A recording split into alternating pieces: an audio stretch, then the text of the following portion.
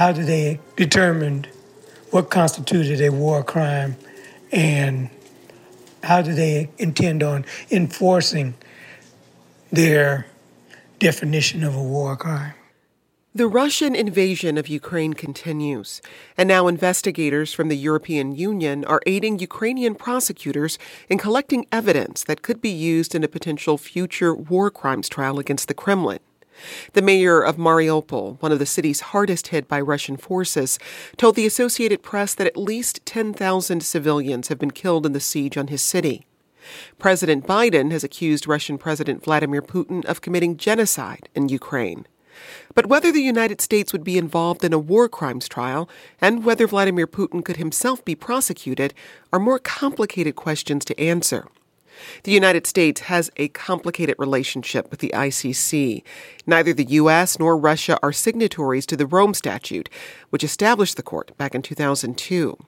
And the U.S. has long been opposed to allowing the court jurisdiction over citizens of countries that aren't part of the ICC.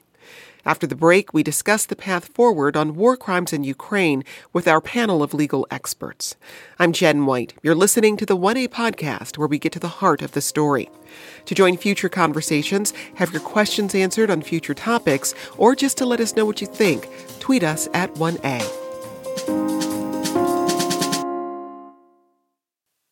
Let's get into the conversation. Joining us is Alex Whiting. He's the deputy prosecutor of the Kosovo Specialist Prosecutor's Office and a visiting professor of practice at Harvard Law School. He's also a former prosecutor with the International Criminal Court. Alex, thanks for being here. Thanks for having me. Also with us is Diane Orentlicher. She's a professor of international law at American University. She was also a deputy for war crimes issues in the U.S. Department of State from 2009 to 2011. Diane, thanks for your time.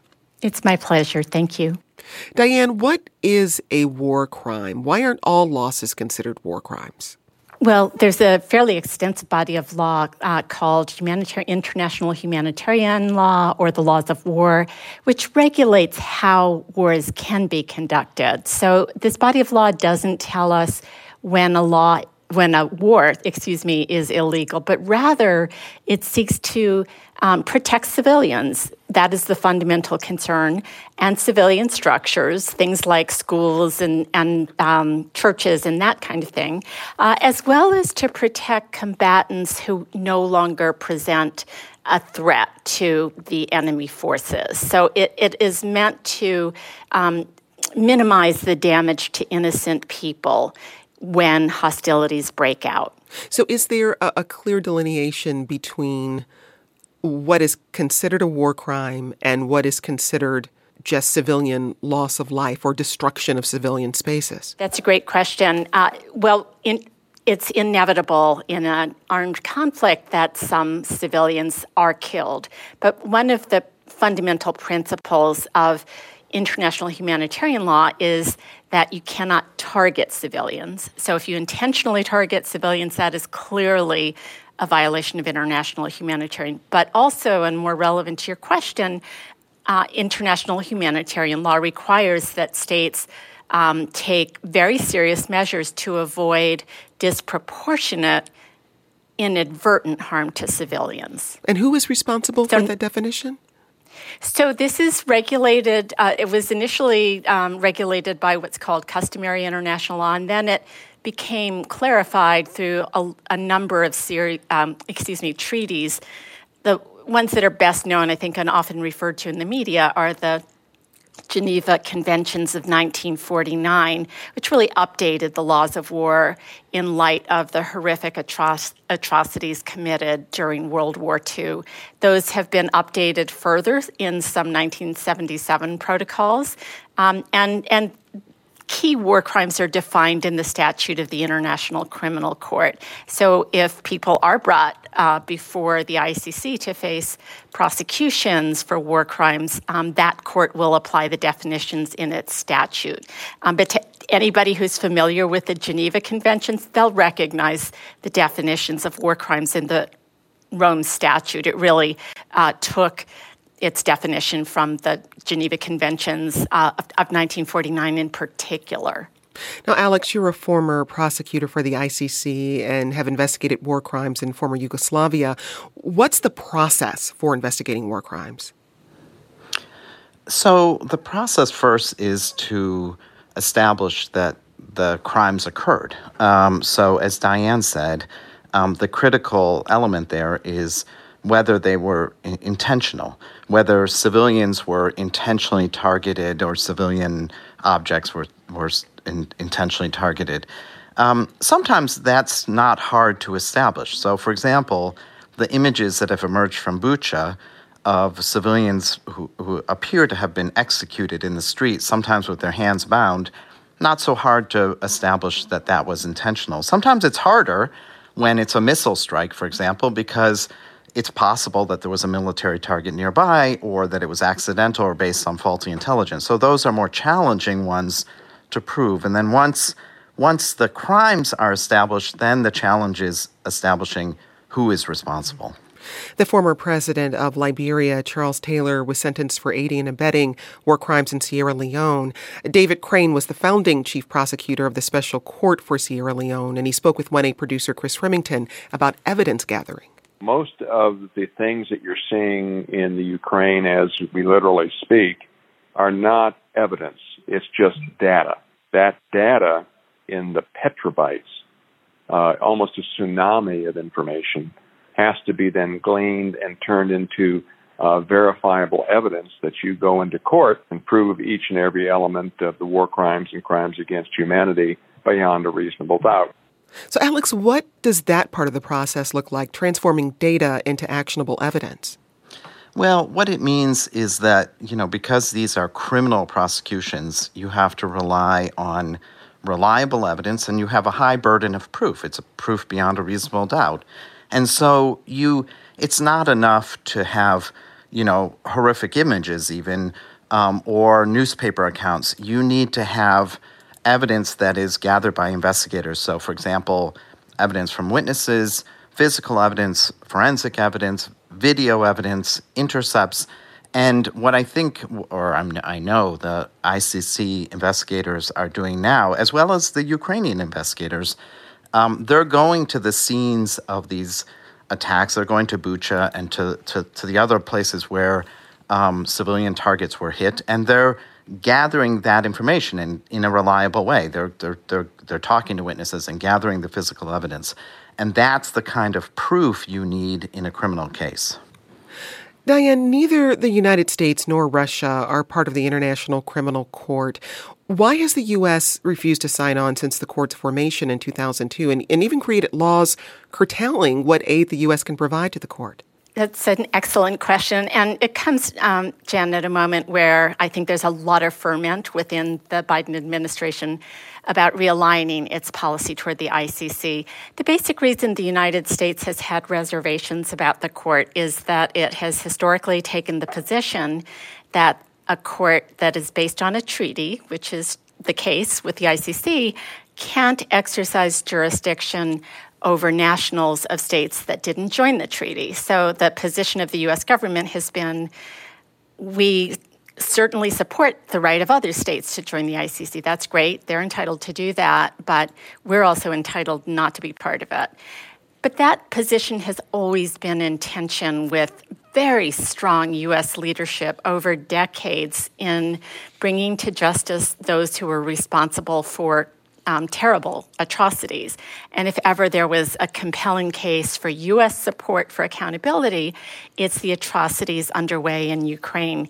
And so the United States is now looking for ways to advance its fundamental concern, which is to protect American nationals from politically motivated prosecutions. It wants to find a way to reconcile that concern with its very compelling interest in bringing to justice those responsible for just unprecedented crimes in Ukraine.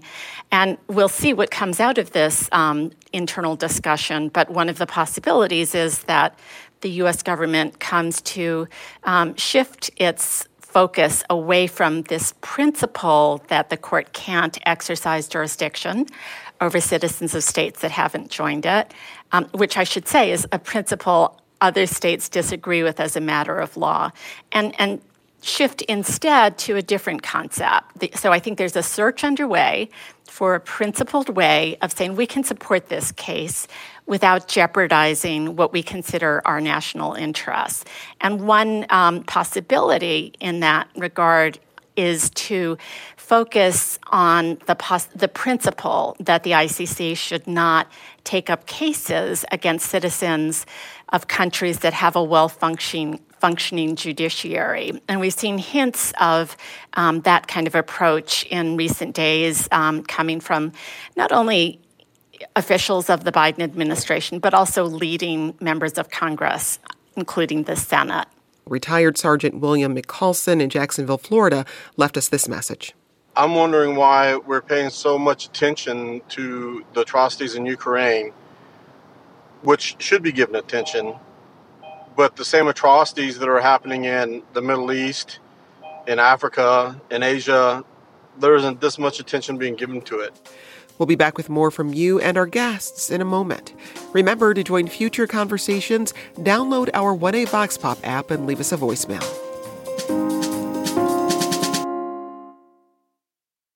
We're discussing Russia's alleged war crimes in Ukraine and what prosecuting Russian leadership for those crimes could look like.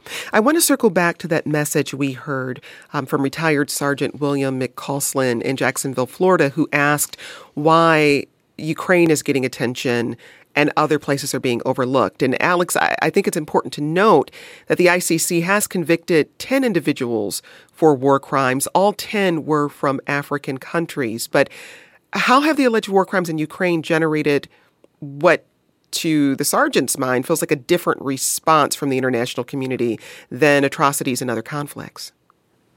Sure, it is really a fair question, and it's actually a question that is kind of chased this project from the very beginning, from Nuremberg, which was the first, international prosecution for war crimes, crimes against humanity, and also the crime of aggression.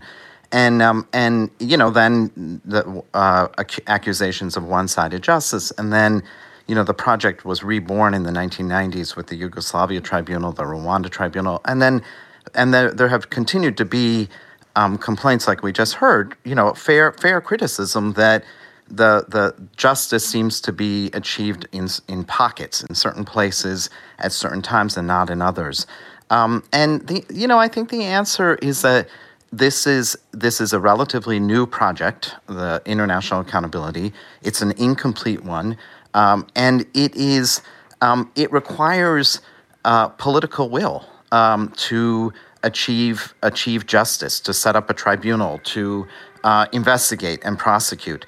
And sometimes the political will is there, and sometimes it's not. It doesn't neatly divide necessarily along certain lines. As you said, the ICC is focused on crimes in Africa and has sometimes been criticized for that. There's been focus at times in Europe or in Latin America. But until universality is achieved, so for example, for the International Criminal Court, this will likely always be a criticism. What's happening in Ukraine is unlike anything I've ever seen in terms of the energy and political will, and there are a number of circumstances that account for that. I think I think it is because it's in Europe, and also it's because it represents such a dramatic shifting and disruption of the world order to have Russia attacking Ukraine. But the hope is that what I hope, and I think many in this business hope, is that this will, remind people that this kind of energy, this kind of focus should be paid to crimes that are committed in other conflicts. Well, the United Nations Security Council has set up special courts for prosecuting war crimes in the past, but Russia has veto power as a sitting member of the council and could block the formation of a tribunal. So, Alex, what court of law could be set up to try Russian leadership for alleged war crimes?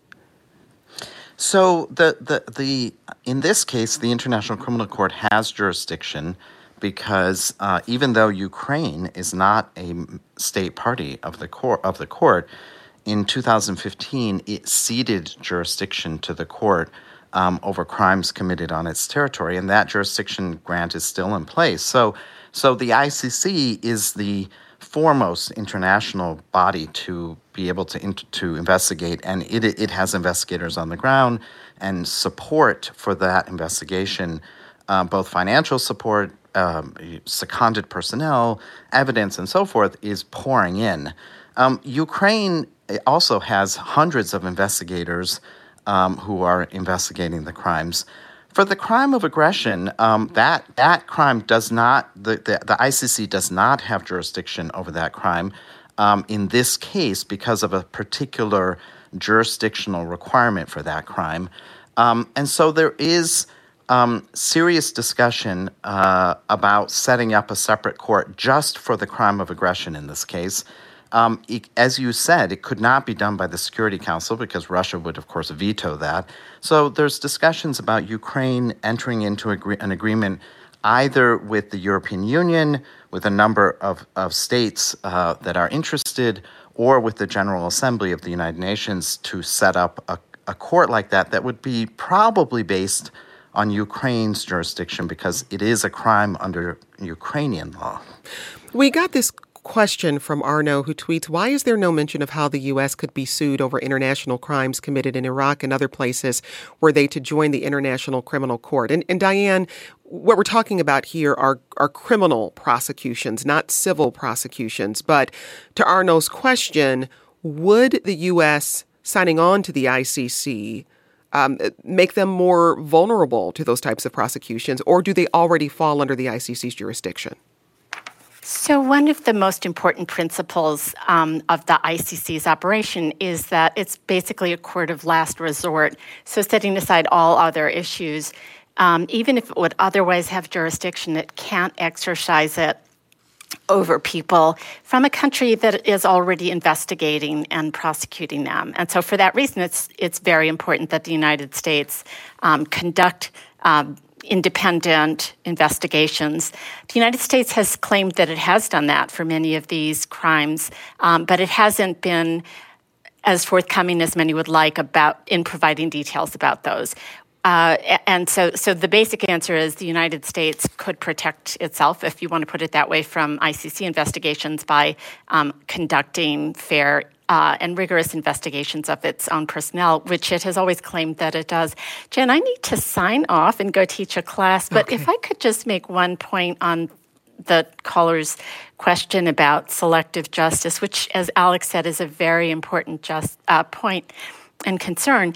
I would just note that one of the things that's very striking about what's happening now is that for the first time in decades, there is serious conversation about holding the leader of a major power, Russia, to account before an international tribunal. And that really flips the script that we're used to about great powers being immune from international justice. So we may see a shift in the dynamic that the caller raised a concern about. That's Diane Orentlicher, professor of international law at American University. Diane, thanks for taking time to speak with us. Thank you. Now, there's a historical precedent for sitting heads of state to be successfully prosecuted for war crimes. Here's David Crane. He's founding chief prosecutor of the Special Court for Sierra Leone. We've already done this before, and that's what I've been pushing and telling the UN and various governments is we've already done this before. We've already created a hybrid international war crimes tribunal in Sierra Leone, and we've already created it with a mandate of prosecuting a head of state for the very same crimes that we were prosecuting Vladimir Putin for. But Russia, unlike Sierra Leone, is a nuclear-armed superpower. So, Alex, how does that change the dynamic? Well, what really changes the dynamic here is that Russia is not, as I said, the International Criminal Court has jurisdiction. It's doing its investigation. It's receiving a huge amount of support for that. But Russia is not a member of the court. And therefore, if the ICC issues arrest warrants for mid-level commanders, for senior commanders, for Vladimir Putin himself, the only way that the court could arrest one of those indictees is if that person traveled to a country, and there are 123 countries in the ICC, traveled to one of those countries where he would be arrested, or if there were one day a change in government in Russia, and the new government surrendered the people who were charged. Now, both of those scenarios seem very unlikely in the moment, but I can say that both of those scenarios have occurred in other situations, and senior people, Charles Taylor included, but also Slobodan Milosevic, Radovan Karadzic, others, who never thought that they would see the inside of a courtroom in The Hague, ended up here in The Hague. And so it's unlikely it can happen. And I also think there are strong reasons why the investigation itself and the bringing of charges, even before any arrests are made, are important for signaling to victims, and also for sending signals to commanders and combatants alike who are still fighting, that they're being watched and that they could be charged by a court. That's Alex Whiting. He's the deputy prosecutor of the Kosovo Specialist Prosecutor's Office and a visiting professor of practice at Harvard Law School. Alex, thanks for speaking with us. Thanks for having me. Today's producer was Chris Remington. This program comes to you from WAMU, part of American University in Washington, distributed by NPR. I'm Jen White. Thanks for listening, and we'll talk again tomorrow. This is 1A.